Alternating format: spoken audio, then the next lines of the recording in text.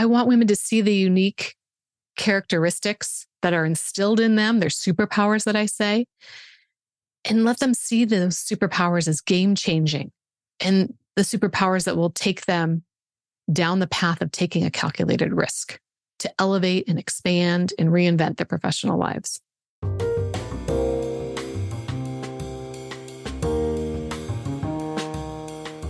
Welcome to Smashing the Plateau.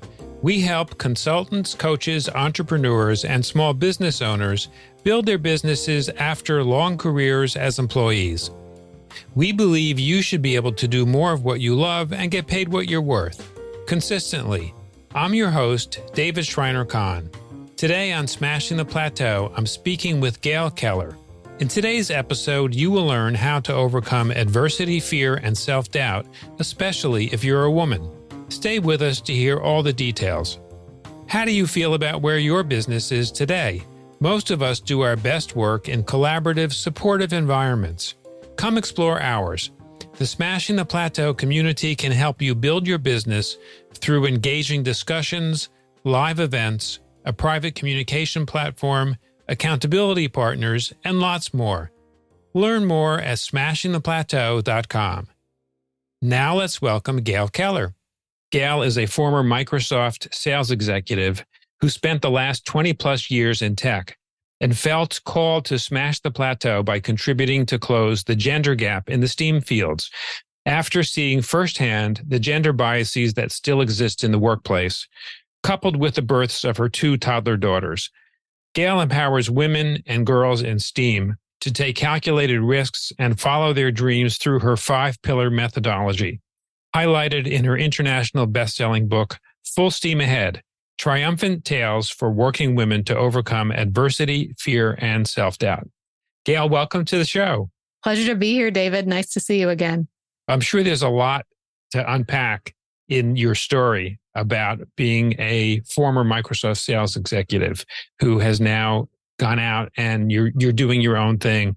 I'd love to hear a little bit more about the details of your career and what caused you to go solo.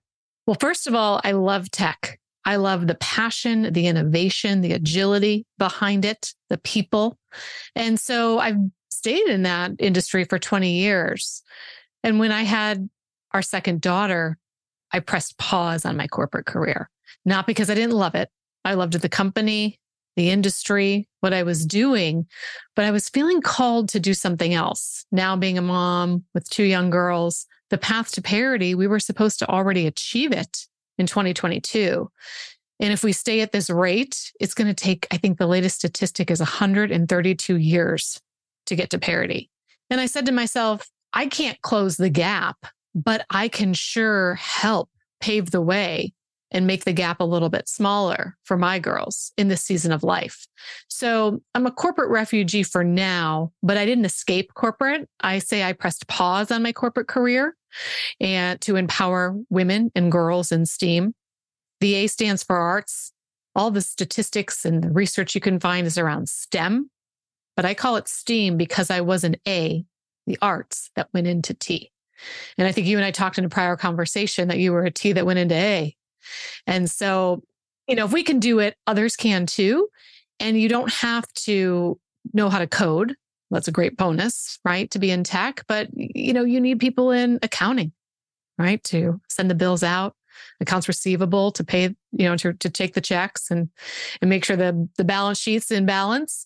You need sales and marketing, finance, et cetera. And so, it goes just beyond fixing a broken computer. And that's why I'm so passionate about it. Yeah. It makes the world a better place. Gayle, what kinds of roles did you have in your corporate career?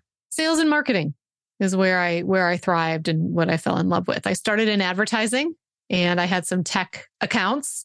And that's where I moved to San Francisco, fell in love with the area and the industry, and got into sales and marketing. And are you thinking about going back into corporate at some point? I never rule it out. That's why I say I pressed pause on my corporate career. So I was a journalism major undergrad, graduate school at Northwestern in integrated marketing communications, because I wanted to get that marketing emphasis in sales and strengthen my muscle in communications. So I'm strengthening my journalism degree now in this new season of life. Yeah. So tell me a little bit about what you're doing now. So I'm taking the pause, like I said, and I'm empowering women to reinvent their professional lives. And that could mean, David, staying at the company or leaving the company altogether for other opportunity. So I work one-on-one with women in group cohorts all around. Let's find the career that tugs at your heartstrings. Let's follow your dreams. If you want to take that leap, how can we build that confidence and courage? And that's two of my pillars in my 5-pillar methodology to calculated risk taking. So I take I challenge the women to take a very holistic look at where they are today and where they want to be in 5, 10 years. Are they feeling fulfilled? What's missing? What do they like? What don't they like? So those sort of things. And it might seem like soft skills. And well, yes, they are soft skills because that's missing today in corporate. What's the first thing when a recession hits? Budgets need to be tightened, marketing and training. And there needs to be more soft skills training for everyone, regardless of gender. But compared to men, women don't take risks. If we do, we mull them over too long and the opportunity may pass us by and we have regret. So how can we think more like a man? So I challenge women, right? Don't bring the drama to the workplace. Yes, we're good multitaskers, but sometimes we have to compartmentalize like men do. And you guys do it so well. So we can learn a lot, especially around the word allyship and having allies. It's not just having men and women support each other, which is important, but it's women and women supporting each other. And because there's only so many seats at the table and women are the underdog, if you look at STEM, I think 29% of women make up all of STEM. Look at tech. It looks like 28% today are women that work at large tech companies. And those large tech companies are comprised of Amazon, Facebook, Microsoft, Meta, Apple, and Google. It's only 28%. And we're in 2023. So that gives me a lot of passion right there. And then I want to have a prequel book to this book that I have and write a couple books for girls in STEAM. And I have a toy line that's going to come out next year for girls in STEAM. Yeah, tell me a story about risk. It's scary. A personal one? Yeah, it could be personal or it could be somebody you've worked with. Sure. So you might want to edit out the scary part. So in a story about myself and risk is when I built my 5-pillar methodology, David, it was something that I had in me all along in the 5 steps that I always took to taking a calculated risk, because risks can be scary. They can be daunting. What if we fail? How's that going to make us feel? What are other people going to think of us? And I was always courageous, and I still am today. And so my biggest risk, well, one of my biggest risks was leaving corporate, leaving a company I loved, a job I loved, buying stock at a discount, having a salary, having that income and going into the abyss of the unknown. Can I be a one-woman band? Can I make it work? What if it doesn't work? Then what?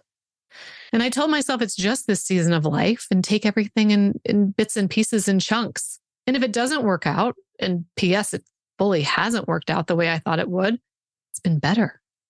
Because more avenues, when I looked at the spokes on my wheel of how my engine of my company was going to operate, where do I need to be every day? Where can I start thinking about passive revenue streams? And I know that's really important to the work you do with your community, David. Where are those passive revenue streams where we don't have to work harder, we just have to work smarter? And that doesn't mean I don't like to work. It doesn't mean I don't like to put the work in, but I have to have more balance and fulfillment as a working mom with 2 young girls, being passionate about being a mom, being a good mom, raising good, kind, confident, courageous girls, as well as, contributing to the family and following my passions as a working mom. So, Gayle, what have you learned about risk as you've gone through this transition yourself? I've learned that it takes perseverance and it takes time to take that risk. And what do I mean by that? We see everybody jumping off that diving board into a belly flop or a beautiful dive. We see people climbing the mountain when they're at the top of their peak, right? Their success, the awards they win. We never see the 2 steps backwards when you take 1 step forward. So you take 1 step forward, 2 steps back. We never talk about the 2 steps back. We never talk about failure. And in order to be a better risk taker, you have to talk about loss. You have to talk about failure because it makes you more authentic to the people that you're talking to, working with, being surrounded by. It makes you a better contributor because you're bringing real life situations that are relatable to others, because we all fail. But if we're failing forward, I love to use that phrase, failing forward, we're going places. We're taking things one increment at a time, one step at a time. And even if we have to go 2 steps back, what did we learn from that loss, that failure? How are we going to pivot? How are we going to be better the next time and persevere and keep climbing and not give up? So let's talk a little bit more about your story. What are the 2 steps back that you experienced? When I was pregnant with my second and climbing the corporate ladder and turning things down because I didn't know what I wanted and I didn't want to let other people down. And someone said to me, well, you're going to go on maternity leave. So what? Take the job. I'll find somebody to backfill while you're gone and we'll carry on. I thought, well, I'm only going to have 2 months in role and then be out for 7. Ay. And I didn't want to do that to this person's team. Now, should I have been more selfish? Perhaps, because those opportunities don't come along every day. And I stopped climbing the ladder. I pushed pause on it. And so I may have to do a little catch up if I go back. Maybe I won't, right? There's that no risk, no reward. But that was a really hard decision. And I listened to what was tugging at my heartstrings.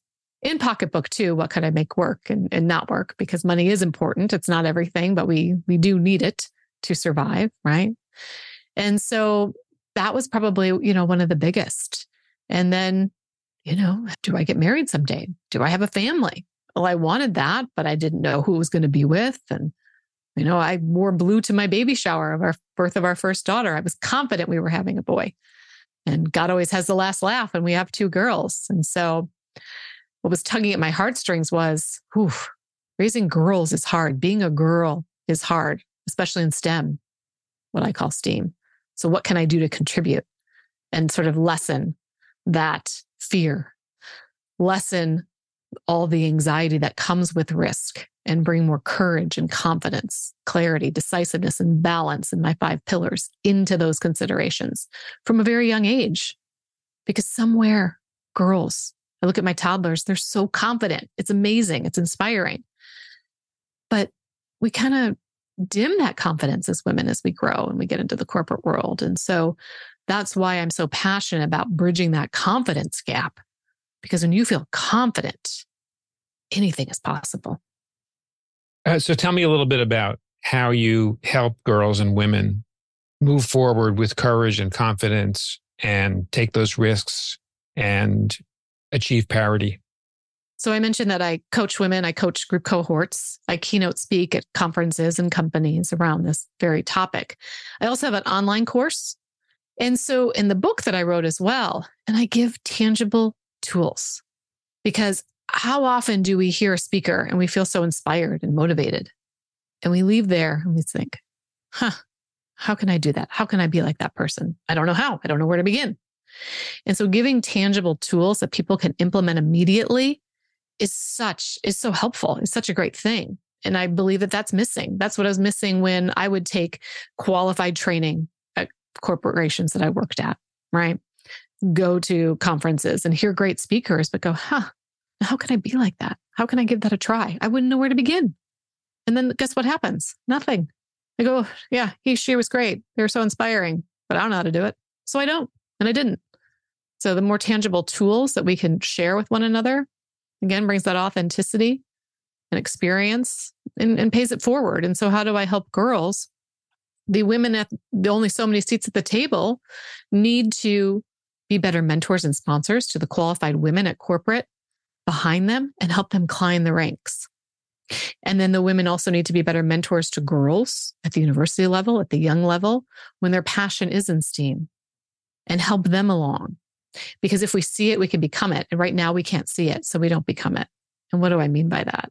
We're still dealing with women studying at universities that drop out of STEM because of unconscious bias, lack of girls in the classroom.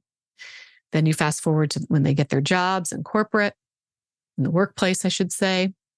They drop out, they leave the company, they leave the industry altogether because there's not enough women role models. And they're there, but we need more of them. And I think giving back the women who have the seats is very important. as well as that confidence when they're studying, they're playing, they get their jobs. Yeah. What are some of the tangible tools? Well, community comes to mind. And you and I have had a conversation where you're on my podcast talking about how the importance of community, the importance of networking. And so having great mentors is huge. And just asking, hey, David, can we meet for a cup of coffee? Coffee's on me. Would love to pick your brain about X, Y, and Z, but then give you something in return out of that conversation, right? And something will come of it. That's all about the power of networking. And that's what I love. It's puzzle pieces fitting together and you don't know what's going to come of it. You might have an agenda in mind, but it goes maybe 3 ways versus that 1 way. Or maybe that person introduces you to somebody else or something else. It's important to have sponsors, people that have climbed the ranks, that are in your trusted circle, that can speak positively behind you closed doors. So a sponsor is someone that works at the company, the organization you're a part of, that can help with your personal brand and shining a positive light on it to climb the ladder. I think also, not sharing your story with everyone, because not everyone is trusted. So it's people that you trust and they trust you. It's a 2-way street. Right. So I'm hearing a lot about relationships. Yes. Particularly with other women. Yes. Got it. I'd love to go a little bit deeper with the community piece. Can you tell me a little bit about your experiences being a community member or community leader that have been powerful and have had huge impact for you? One goes back to college, and I wasn't in a sorority, but there was something called the Student Foundation, and I was the vice president of it. And there was 25 members, co-ed members. And at the time it raised money for working student scholarships. Now it raises money for students who can't afford to eat. So the food pantry, the local food pantry, which is pretty amazing. There's some staggering statistics around how kids are paying their way through college, but they don't have the money to eat.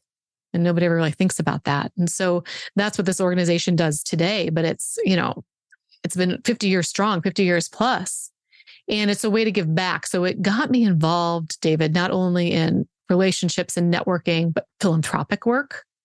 And I had a seat at the table and I was making business decisions when I was 21, 22 years old in college. I was giving speeches in front of the board of directors, my peers. I think 5,000 people was my largest undergrad speech that I got to give. And so it was fun. It was invigorating, but it taught me this business savviness of, yes, the power of relationships, but also how to run an organization, how to run a business. We had to let someone go and appear. And so it was really, really hard. And we said, do we have everybody vote? Or do we just keep it leadership and, the executives at the foundation? And we chose the latter, and there was a lot of backlash. So my peers were pretty upset that they didn't get a vote. They didn't get a say. Was this a volunteer who was let go or a paid professional? Volunteer. And so it taught me that sometimes you have to make hard decisions and people aren't going to like you for it. And that brings me to my next comment. When we think about women in general, we're always told to be likable, right? You're always going to be likable. It's not about being likable because not everyone's going to like you.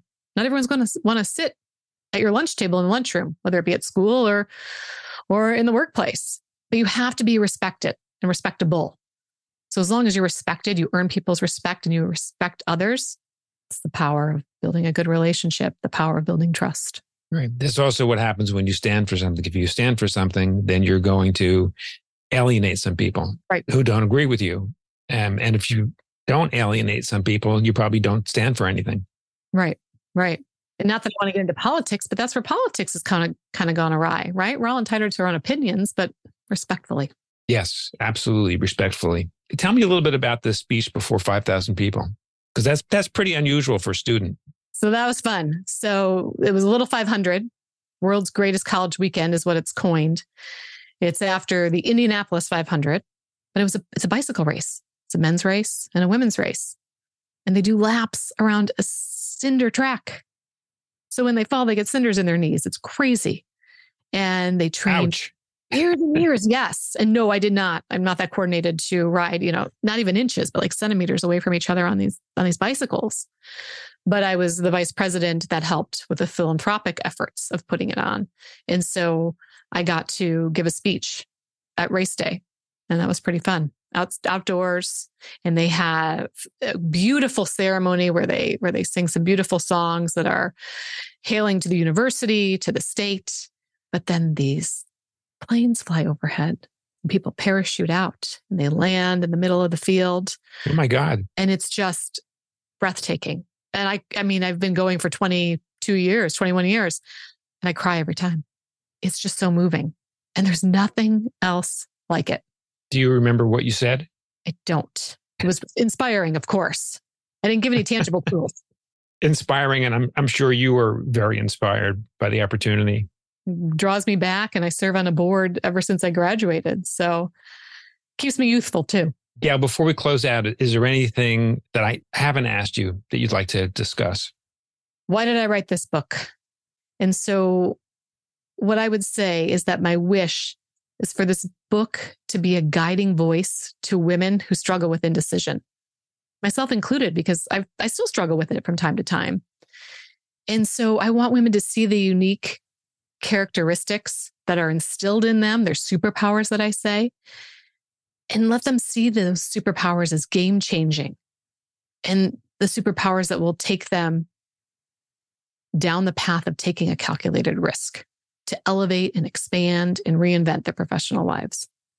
That's wonderful. Gayle, if somebody wants to go deeper with anything we've discussed today, access any resources you have, or get in touch with you, where would be the best place for them to go? I invite them to my website at GayleKeller.org. GayleKeller.org. Okay. And of course, we'll put this in the show notes as well.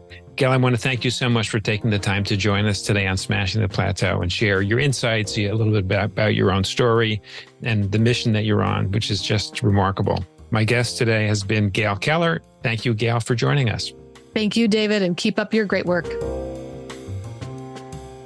When you visit the Smashing the Plateau website at smashingtheplateau.com, you'll find a summary of each episode along with the links we mentioned on the show.